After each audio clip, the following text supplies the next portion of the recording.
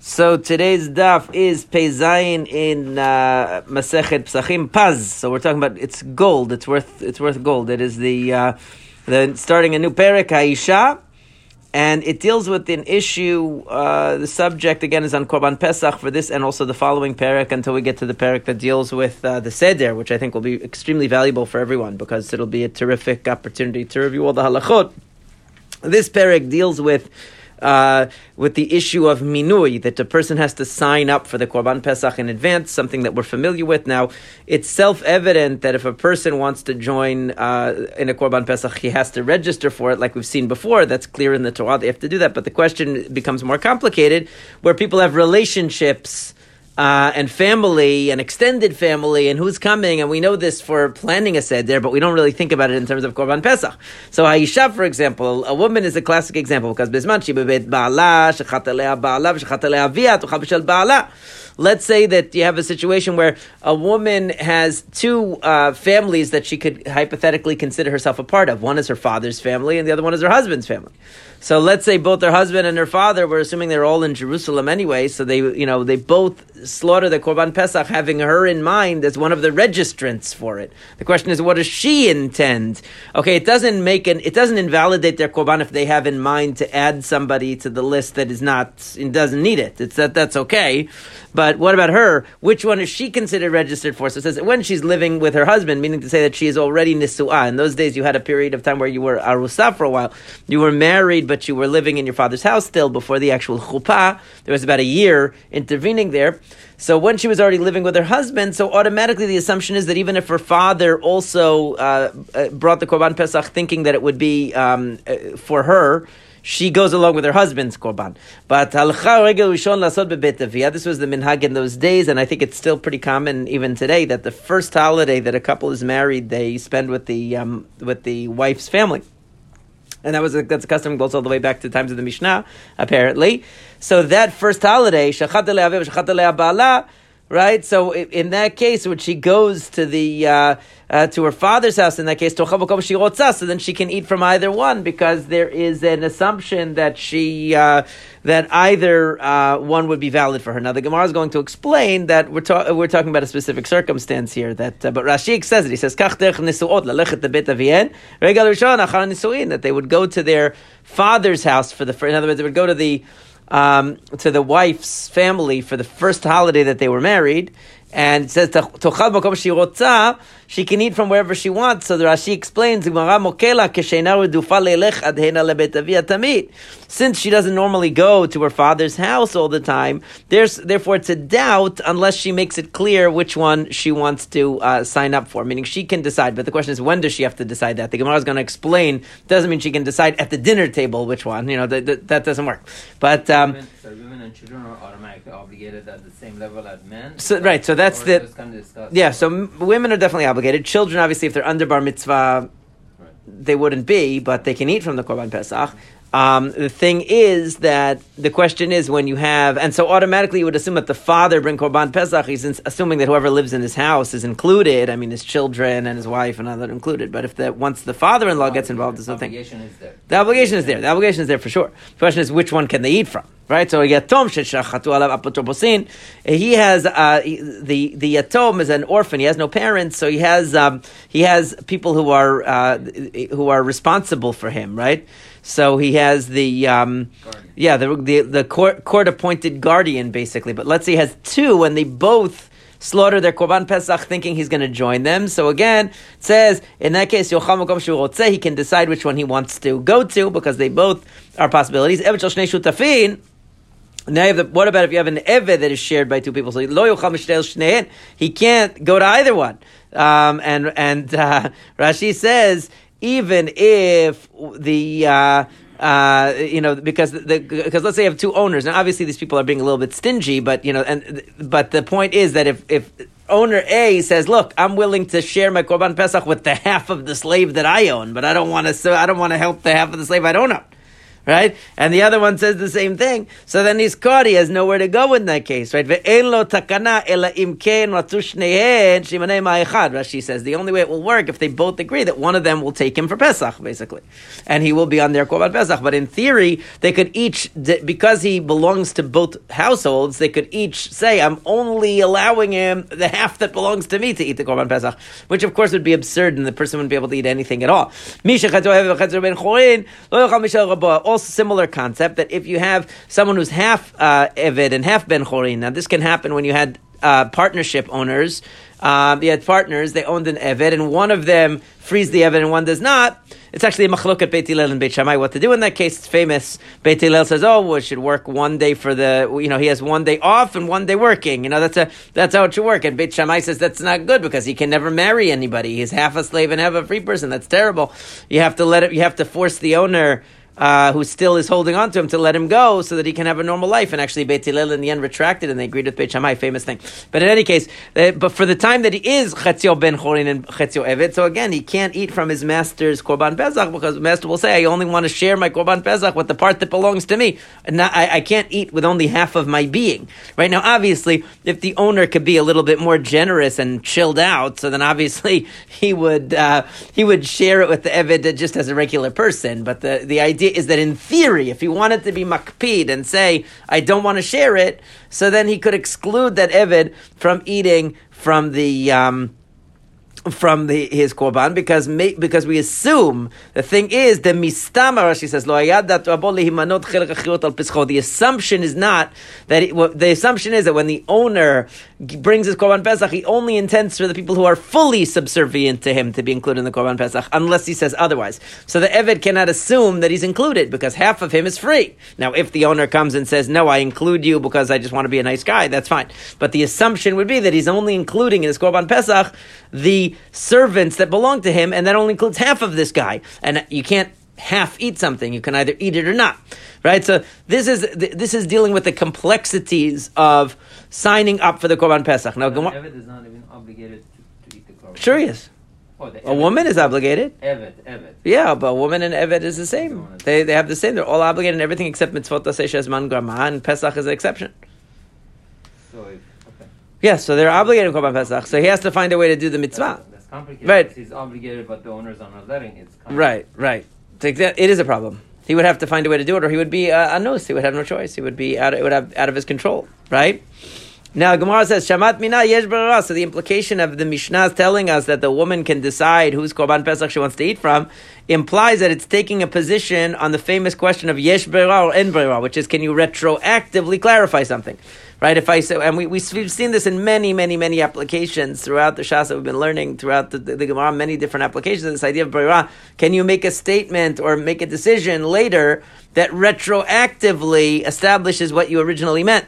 So the father and the husband both brought the Korban Pesach, and she's saying at the night of the Seder, you know what? I think I'll go with my father's Korban Pesach. It looks tastier and it looks like they did a better job roasting it. I don't know, whatever. So then all of a sudden, retroactively, she was signed up for that one. At the time that they slaughtered it, she was she's saying, I really meant to be on that one. So that's letting the future determine the past, you know? So that's what you're saying works. So it says, my rotza bishat shechita. It doesn't mean that she's allowed to decide afterwards, later. It means that we asked her at the time of the shechita, and she expressed her opinion then. But if she didn't express an opinion at the time, she can't just clarify it retroactively. In other words, the point then of the Mishnah is a little bit different than what it sounds like. Because the point of the Mishnah sounds like it means that when there are two options for her at the dinner table, and she can take either a Korban Pesach of her father or her husband. But really what it's saying is no, that it's more complicated. It's exactly the opposite, actually. It's worse. She has to make a statement about which one she wants to sign up for in advance. Otherwise, there's no way for her to go to either one, because it's going to be a conflict. So it turns out that the way the Gemara explains the Mishnah is the opposite of what it sounds like, because it sounds like it's easy breezy for her because she could choose with either one. But actually what it means is she has to make a definite choice in advance, right? Well, before the shechita takes place, otherwise she's going to be stuck. right? So it's in a way the opposite of what you think. Now, or we have an objection to our Mishnah. It says Isha regel harishon ochel mishel aviyah. The first holiday, a woman eats from her father's korban pesach because they go there for the first holiday. Mikan veilach otza ochel mishel aviyah otza mishel ba'ala. From the second holiday and on, meaning from the second year of their marriage and on, she can eat from either one, from her father's or from the or from her husband's. So the question is, in our Mishnah, it had said that the first time it says that she can choose. The first holiday, she has a choice between her husband and her father. It doesn't say that she automatically would eat from her father, be assumed to be on the father's korban if she doesn't say anything. It doesn't say that. In our Mishnah, it says that she has a choice, meaning to say she has to make a choice. It's not self-evident that she's going to be on her father's korban. Whereas in this bright, that sounds like it's self-evident. So it says, La kashya, kan berdufa lelech, kan b'shena redufa. So the way that Rashi interprets this redufa, not redufa, is, he says that what it means to say is that our Mishnah means that is talking about a case where she always goes to her father's house for the holidays. Okay? So meaning, I'm sorry, that she doesn't always go, right? She'ena redufa. The Beit Bala Chavivla, she prefers to be at her husband's, with her husband's family, which was really how it went back in those days. Really, once you got married, you were like part of the husband's family. You didn't have that much to do with your own family on a regular basis anymore. So she wasn't normally going to her father's house. She normally would stick with her husband. So therefore, so for sure, all other holidays she would go after her husband's korban, and it's a safek on the first one. It's a doubt. She has to articulate which one. However, the Braita is talking about where she normally likes to go to her father's house, and so therefore the first holiday, it's a given that she's going with her father's korban, and on other ones, it's a doubt. In other words, the way that Rashi interprets it is that it depends on the girl's relationship with her family. If she normally goes to her father's house and that's where she loves to be the most, so then the first holiday they're together for sure. Of course she wanted to be on her father's korban. And from then on, it's a doubt. She has to articulate each time which one she intends to be on. If she's somebody that didn't normally like to hang out with her father, or her own family, and she liked her husband's family better, so then even the first holiday, it's a doubt whether she has to articulate which one she's going to be on. And in the future, the assumption is on the husband's, unless stated otherwise. So that's how Rashi interprets the piece here. Now the Gemara then segues into some agadot here. Now it says that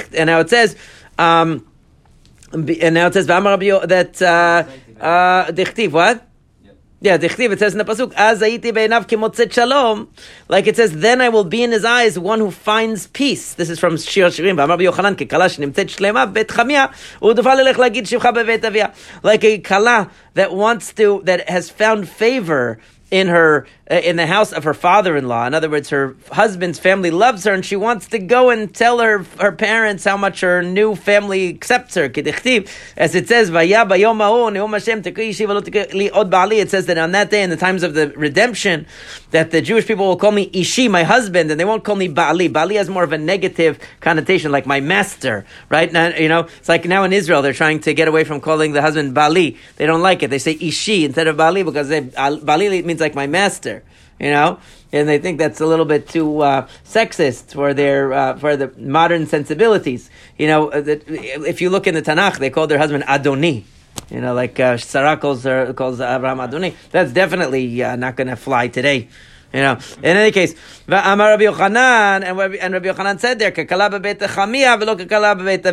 that she's like a bride, will be like a bride in the house of the father-in-law, and not in the house of the father himself. In other words, there's something about the being an addition to the father-in-law's family, meaning the in-laws that love their daughter-in-law. There's something special about that relationship that sometimes, even is more attractive to the girl than her natural parents. Because natural parents, you always have somewhat maybe of a little bit of a strain. There's more of, they discipline her. They're more, she grew up in their house. It's a different feeling. And when she's accepted and loved by the in-laws, it's kind of like it's a new relationship. So in that way, it doesn't have the baggage of childhood.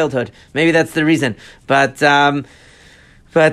likes to show that, and therefore she can become more attached to the father-in-law's family than to the in-laws than to her natural parents in some circumstances. It's saying not always, because it's saying it depends on the circumstance of the girl. Rabbi Yochanan said, Oh, I'm sorry, keep skipping the pasuk. Yeah.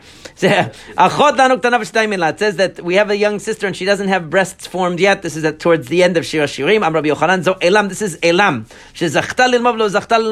which is a city where they learned. This is where Daniel was located actually during the exile, the Babylonian exile. It says that he was living there. He was able to learn Torah, but he didn't really have any opportunity to teach Torah. However, Rashi says that's to contrast it with Bavel, where you see that Ezra Sofer that grew up in Bavel was able to not only learn but also to teach. So Bavel is better than Elam. Elam was a place where they could learn, but they didn't really have a chance to spread the Torah. In Bavel, they were allowed to learn, and they also were able to spread it. That's even greater. So the breasts are something that provide nourishment to others. That's the idea. So they're saying that so that's a reference. When it says it doesn't have breasts, it means it's not able to nurse others and nourish others with the divrei Torah. Ani choma v'shadai kemigdalot. Then it says, I am a wall, and my breasts are like the turrets of the wall, or the towers. Right? This is again at the end of Shir HaShirim. Elu talmidei chacham. So what does Rabbi Yochanan say? Rabbi Yochanan, ani choma, I am a wall. Zot Torah, that is talking about the Torah itself. V'shadai kemigdalot elu talmidei chachamim. The towers are the talmidei chachamim that provide. Rashi says shemeginin alador. Well, he says v'shadai elu talmidei chachamim menikin achim keshadaim halalu, that the talmidei chachamim provide nourishment to others like breasts provide nourishment to a baby. Migdalot shemeginin alador, that they protect the people as a result of the teaching that they give. And that's the metaphor there. Rava says no, the wall is the Jewish people. The towers that protect and that nourish and that support are the synagogues and the Batei Midrash. So that's more institutionally, viewing it institutionally as opposed to viewing it individually. Right? The first one is saying Torah versus Talmidei Chachamim. The second one is saying the Jewish people versus comparing that to the Batei Knesset and Batei Midrash. Amar Rav Zutra bar Tovia Amar Rav, מה דכתיב אשר בנינו כנתיים מגודלים בנוריהם ונותנו כזוויות מחוטבות תבנית היכל. What does it mean that our sons are like planted that have been they're like plants that have grown from their youth, and our daughters are like zaviyot, they're like cornerstones that are shaped in the form of a hechal. Hechal here really means like a palace. Asher banenu kintiim. What does it mean our children are like planted plants? Elo b'chorei Yisrael shelo tamu tamchet. It means that from their youth they've never tasted the taste of sin. They've grown up in purity. Benotenu kezaviyot. What does it mean that our daughters are like cornerstones? Elo betulot Yisrael. These are the daughters of Israel, the virgin daughters of Israel, that they preserve their opening to their husband. Now it either means, Rashi says it either means that they preserve their virginity until marriage, or it means that they preserve even during the time that they're married, their nidah, they observe nidah, and even if they have a desire for their husband, they inform the husband that they're not able to be intimate based on the halacha, and they follow that. And similarly, does it say, Umaleu kamizrak kezaviyot mizbeach. It says that it's filled like the tool, that the vessel that throws the blood, like the corners of the mizbeach. So it's using the fact that it says that they are full, meaning that even though they are full of desire, they still control themselves. Just like the altar is full of blood, I guess it's using that metaphor, or it could mean again a reference to nidah, that it's referring to blood there. Another possibility is mehacha. It says mizavenu mileim mefikim mizanazan. We read it on Botzei Shabbat. Mechotvot tavnit techal. Right. So the idea is that from there you see that it says mizavenu mileim, that our cornerstones are mileim. They are full, meaning again either it means that they are full, even though they are full of desire. They don't act on the desire unless it's appropriate to do so. So it's comparing the idea that it says zaviyot or mizavenu and mileim are full, meaning that there's a fullness, and nonetheless they control it. Right? The reason that it says at the end that they are mechutavot tavnit techal, that they are cut, shaped like the form of, really it means hechal, it means a palace, but it's saying the hechal of the Bet HaMikdash, meaning that these children that are so pure and that are raised with such pure values, it's as if the Bet HaMikdash was built in their days. So this is obviously got off the topic of because it got onto the Shir HaShirim about the women and the boys and the girls that are pure and raised in purity. And now it continues on with a little bit of Agadah here, and it talks about Hosea HaNavi, and it says, Dvar Hashem asher haya el Hosea ben Be'eri.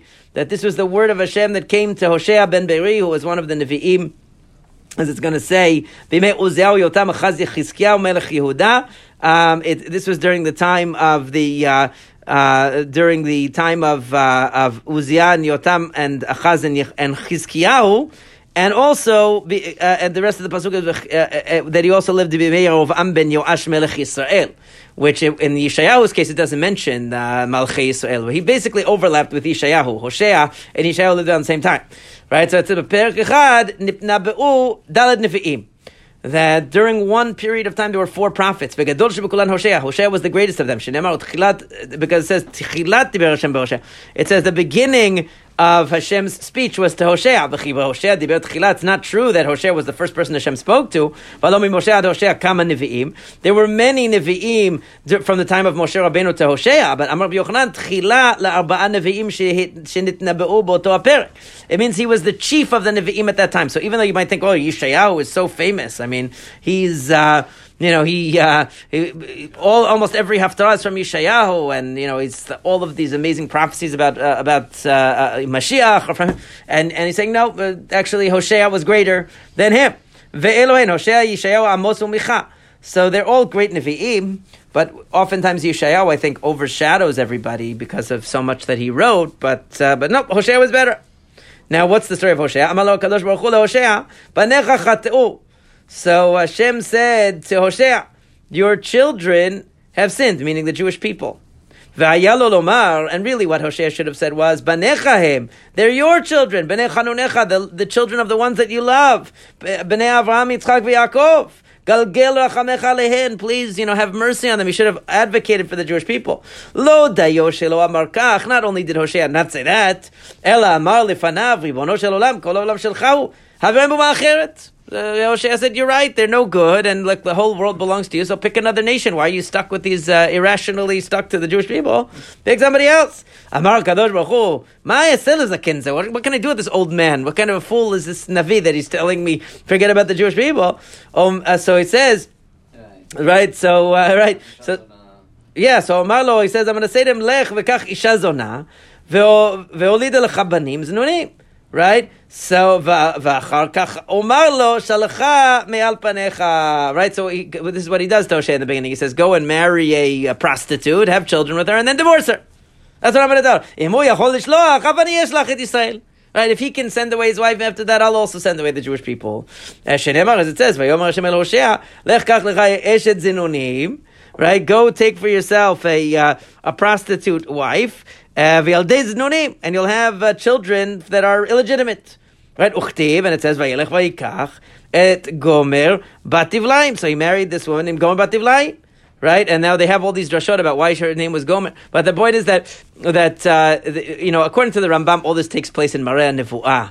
In the Moreh Nevuchim, it says, why would Hashem command the Nevi'im to these bizarre things and, go and marry a prostitute or walk around without clothes on? All the strange things that are all in a prophecy that he had, meaning in a dream he did that. Not that he actually did that, but the pshat, when you read it, it sounds like he actually did that. Right? I know your father always says that, the Rambam makes sense, that it's these strange things that happened in Nevuah. He mentioned a few times that he thought it makes sense what the Rambam says in the Moreh Nevuchim. The Rambam has a thing with Lot. Right, that's where the Rambam goes to a little bit of an extreme, because he has the whole story as a dream. Yeah. He says it's like the Chalomot HaSheker that are full of all kinds of random details. And that's the beginning of Vayera, right? How's it showing Hoshea's greatness? No, it's just stories. Meaning, right, if it's just a prophecy. Hosea was greater, now what are we talking about? Right, now it's not telling you that part. It's just a separate point, right? Meaning it said he was greater, but he also had to learn something, which was that he didn't advocate for the Jewish people, and so he had to go through his own personal experience here. Why is she called Gomer? Amarav she called Gomrim Bad, meaning that everyone has relations with her. Gomrim is a metaphor for completing relations. Bat Tivlaim. Why is she called Bat Tivlaim? Diba is like bad, meaning she had a bad reputation, and her mother had a bad reputation. So she's like coming from a bad. She's a low class girl, right? She was like a kedvela. She was like fruit, sweet in the mouth of people, meaning that they loved her so much. She had a lot of customers. right? Rabbi Yochanan Amar Shakol Dashin Ba Kidvelad means that they all like pressed figs are crushed. She was like basically everyone was having relations with her. She got around a lot. Davar Acher. Another thing is Gomer. What does it mean? It doesn't refer to her personal conduct, but it means that the nations of the world wanted to destroy the Jewish people's economy at that time. Rabbi Yochanan Amar Bazazu v'Gamru. They did indeed do that. Shenemar, because it says that meaning that they plundered them and they finished them off, because it says Ki ibidam melech Aram. V'simem kafar ladush, and that he made the king of Aram basically impoverished the Jewish people and made them like dust. Now, what happened after that? V'tar v'tel lo ben, that Hoshea has a child with this woman. V'yomar Hashem elav, and Hashem said to him to call the name of the son, Kra shemo Yisrael, call him Yisrael, which because ki od me'at upakati et demei Yisrael al bet Yehu, because pretty soon I am going to visit the blood of Israel on the house of Yehu, and Vishbati Mamlechut Bet Yisrael, and I'm going to wipe out the whole kingdom of Israel. This was the story of Yehu, was the person that defeated Achav. Achav was a very bad king, of course, he was very wicked. Yehu came and killed all of that, wiped out that dynasty, replaced it with his own dynasty, but then his own dynasty also became idolaters. So therefore Hashem said, now what all that you did in the valley of Israel, that you killed all of the, and destroyed the dynasty of Achav, it was all a joke, because really it was just murder, basically, because you didn't, it's not like you became holy, your dynasty is just as bad, so therefore that whole kingdom is going to fall and is going to be destroyed. And so the house of Yehu, meaning his dynasty after him, is going to be wiped out because they became just as corrupt as the people that they replaced. So what was the good? Right? So then, Vatar Od, Vatelet Bat, then had a daughter with her, Vayomer Lo, and Hashem said to him, Kral Shema, Lo Ruchama, call her, you will not have mercy, you will not be treated with mercy. Ki Lo Osif Od Arachem Et Beit Yisrael, because I will no longer be merciful to the Jewish people. Ki Nason Asalem, because that I should be, that I should forgive them. Right? So the Shekina Salem, that I should forgive their sins. Vatar Vateled Ben, and then he had a son with her. And Hashem said, in that case, Vayomer Kara Shemo Lo Ami, call him, you are not my people. Like a lot of people call their child Ruchama, or even Ami. They'll call him they call him all these names, but this is the opposite. Not my people. Right? Ki atem lo ami, v'anochi lo ayelachem. That you're not my people and I'm not going to be your God. So after this, so all of the names of Hoshea's children are all referring to the punishment that God's going to bring upon the Jewish people that Hoshea just asked for. Right? He said you should punish them, you should get rid of them, they're bad. All right, now what happens? Hashem says to him, okay, so now that you have these three kids, shouldn't you have learned from Moshe Rabbeinu? As soon as I spoke with him, he separated from his wife. So you have to separate yourself from this woman also. What are you doing with this woman? You're supposed to be holy. Hoshea said, what do you mean? I have children with her. How can I leave her?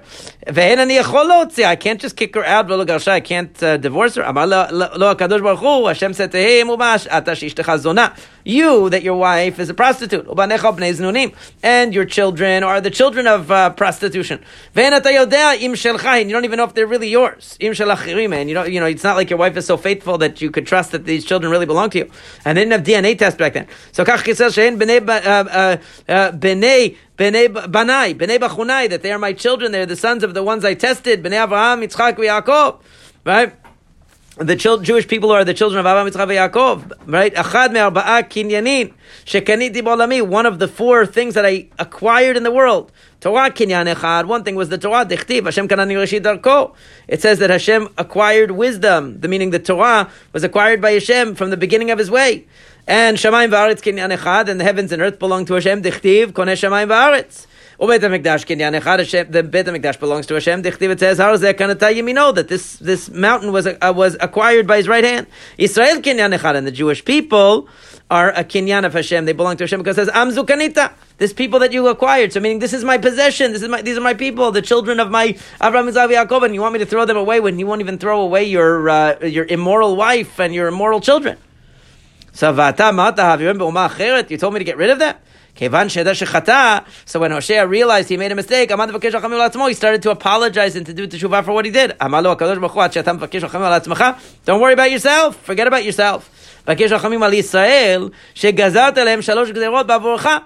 He said, you should instead pray for the Jewish people that I decreed upon them 3 bad decrees because of you. Right?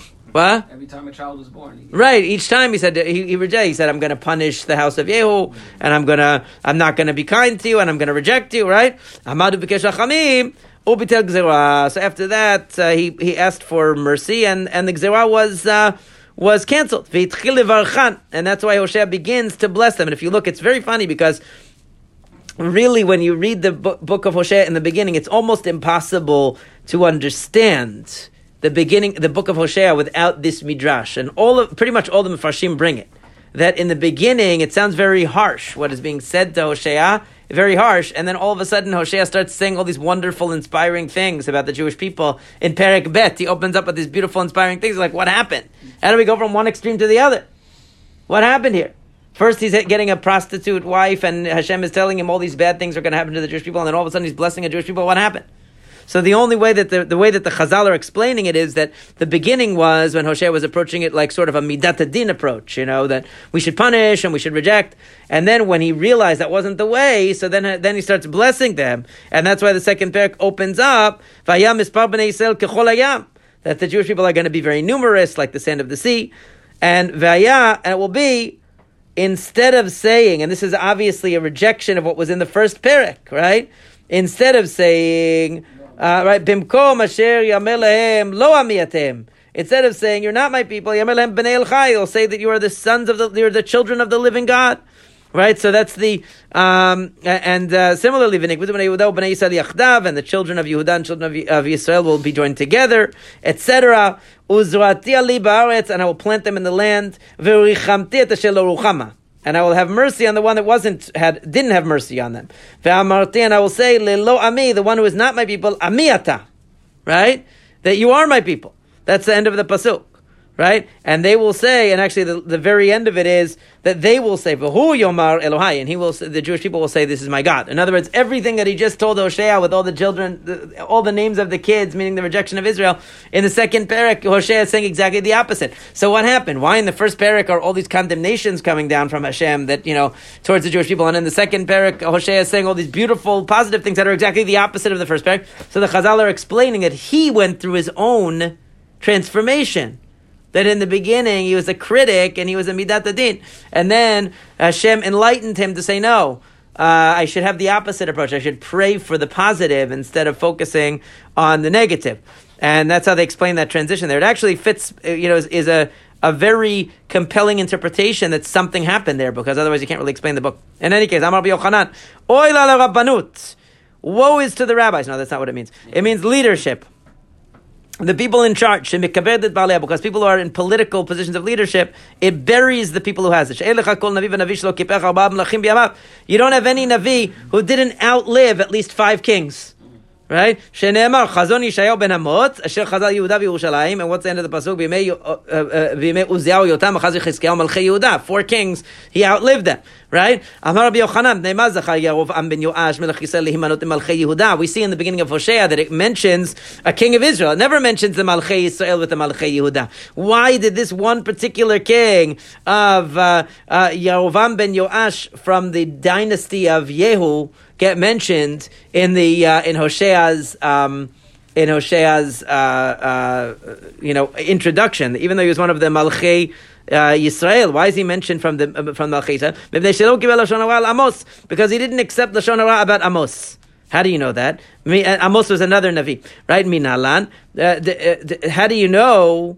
Right. So the question is. How do you know the Imnei, first of all, that he was counted among the Malchei Yehuda? Dichtiv, Diber Hashem Ashaya Dvar Hashem Ashaya El Hoshea ben Beiri Bimei Uziyahu Yotam Achaz Yechizkiyahu Malchei Yehuda Uvimei Yerovam ben Yoash Melech Yisrael.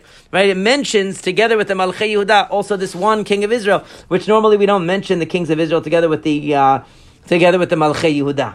The Malchei Yehuda were one group, and like Yeshayahu only talked to the Malchei Yehuda. He never mentions the Malchei Yisrael. Right? So why is he mentioning Malchei Yisrael? Minad lo kibel lashon hara. Well, how do you know that he didn't accept lashon hara about Amos? Because it says that he received the report. Vayishlach Amatzia Kohen Bet El Yarovam Melech Yisrael. Lemor kesher alecha. Because the Kohen of Bet El, which was basically a Kohen of idolatry in the kingdom of Israel, sent a message to this Yarovam. This was not the original Yarovam. This is a later Yarovam, right? That there's a conspiracy against you. Uchtiv Kiko Amar Amos, because this is what Amos said. B'cher v'yamut Yarovam. That you're going to die by the sword. So he was reporting to him, oh, this Navi Amos is declaring that you're going to be killed by the sword. You'd better do something. He's plotting against you. In other words, he was taking it as incitement. Right? In other words, instead of saying that, oh, he's telling a prophecy, he was saying, oh, he's inciting people to kill you by saying you're going to die by the sword. He's saying, hint, hint, you're going to die by the sword, meaning somebody should do it. Amar chas v'shalom, amar oto tzadikach. So Yerovam said, no, God forbid he would say such a thing. Amar, ma yaselo, shchina amra. And what can I do? If he actually said it, he must be speaking on behalf of God. Shchina amra lo, the shchina told him to say it. So because he didn't believe in the lashon hara against Amos, he was considered to have some good character. Right? Amar Rabbi Eliezer said, even when Hashem is angry with the Jewish people, he remembers his mercy. Even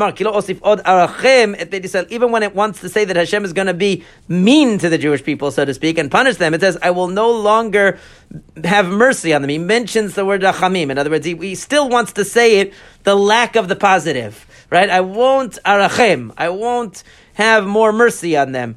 Because he still wants to connect to the positive.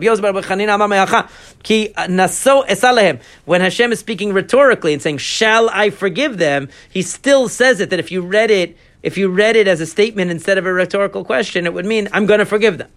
So it's entwined, the positive statement. Rabbi Elazar said, what was the reason why Hashem sent the Jewish people out into the nations of the world in exile? So that they would have gerim that would join. Because it says Hashem is going to plant us in the land. Doesn't a person plant in order to bring out a lot of crops? In other words, Hashem planting the Jewish people across the world in all the different nations was to yield crops, not just to yield the crops of the Jewish people, but to bring gerim, converts who would join the Jewish people. Rabbi Yochanan et lo ruchama, that it says in the pasuk, I'm going to have mercy on lo ruchama. That's not the exact pasuk though, isn't it? Isn't it another word in there? A moment ago. Yeah, I feel like there's another word in the pasuk that's missing. Yep. That's the whole pasuk? Oh, okay, yeah. So then what's that little daled there? Oh, because he wants to have the whole pasuk. That's right. So what is it? So that he's saying that is again an example of where Hashem, even in saying that Hashem is saying means that the people that I didn't originally have a relationship with, I'm going to have a relationship with them. I'm going to have compassion on the ones I didn't have compassion on before, and the ones that were not my nation, lelo ami amiata, the ones that were not part of my nation, meaning the Gentiles, will become part of my nation. Right? He's saying the same concept, that it's to bring non-Jews into the fold. Amar Rabbi Yochanan mishum Rabbi Shimon Yochai may dichtiv al tashen evel el adonav. It says, do not badmouth a slave to his master, meaning he shouldn't talk bad to the master about the slave, right? And it says, because you're going to be in trouble for that, right? This is in Mishlei, I think. Right, this is Mishlei, and it says, Pen yikalilcha ve'ashamta, because maybe he's going to curse you and you're going to be guilty. In other words, you get him in trouble with his employer, he's going to curse you, right? And yet it says right there, in the next pasuk, Dor aviv yekalel ve'et imo lo yivarech, a generation that its father, it curses its father, and it doesn't bless its mother. So what's the connection between these two things? Al talshen. Oh wait, did I skip something again? Oh, mishum da'aviv yekalel ve'et imo lo yivarech al talshen. What's the connection? Why does it say don't badmouth the eved to his master? Because you're in a generation where people disrespect their parents? I mean, what does that have to do with anything? It says, Ela afilu dor shaviv yekalel ve'et imo lo yivarech. Even in a generation that disrespects its parents, al tashen eved el adonav, you still shouldn't badmouth a slave to its master. Minalan, how do you know that? Me Hosea, from the case of Hosea, because you see that Hosea was saying bad things about the Jewish people to Hashem, and it was considered wrong, even though the generation he was criticizing deserved the criticism. It was a bad generation. but you still shouldn't speak badly about Hashem's people to Hashem. So too, you shouldn't. They're using it as a metaphor from the Mishlei, where it says you shouldn't speak badly about a servant to his master, even though people are all, it's in a generation it's a bad generation. You should still be respectful of them and advocate for them and try to see the positive. And that we learn from Hosea, that Hosea failed in that mission. So we'll go a little bit further, I guess, till the 2 dots, right? Amar. Amar Hosea, what does it mean, Tzidkat Pirzono b'Yisrael? What does it mean, the righteousness of Pirzono, his spreading out in Israel? What does it mean? What is this pasuk referring to when it says the righteousness of Pirzono b'Yisrael, of the spreading out in Israel? And this pasuk is actually from Shoftim, it's from Shirat Dvorah. Right, but what does it mean? That Hashem did a kindness for the Jewish people by spreading them out among the nations. Like a certain heretic said, the Rabbi Chanina, Anan malenan minaychu. We are better than you. Why? When it talked about Yoav, it said in 6 months, Yoav went and he wiped out all of the males in Edom. He did a genocidal campaign that he did. And we, right? But us, we're much better than you Jews. You Jews did genocide, but Vilu Anan.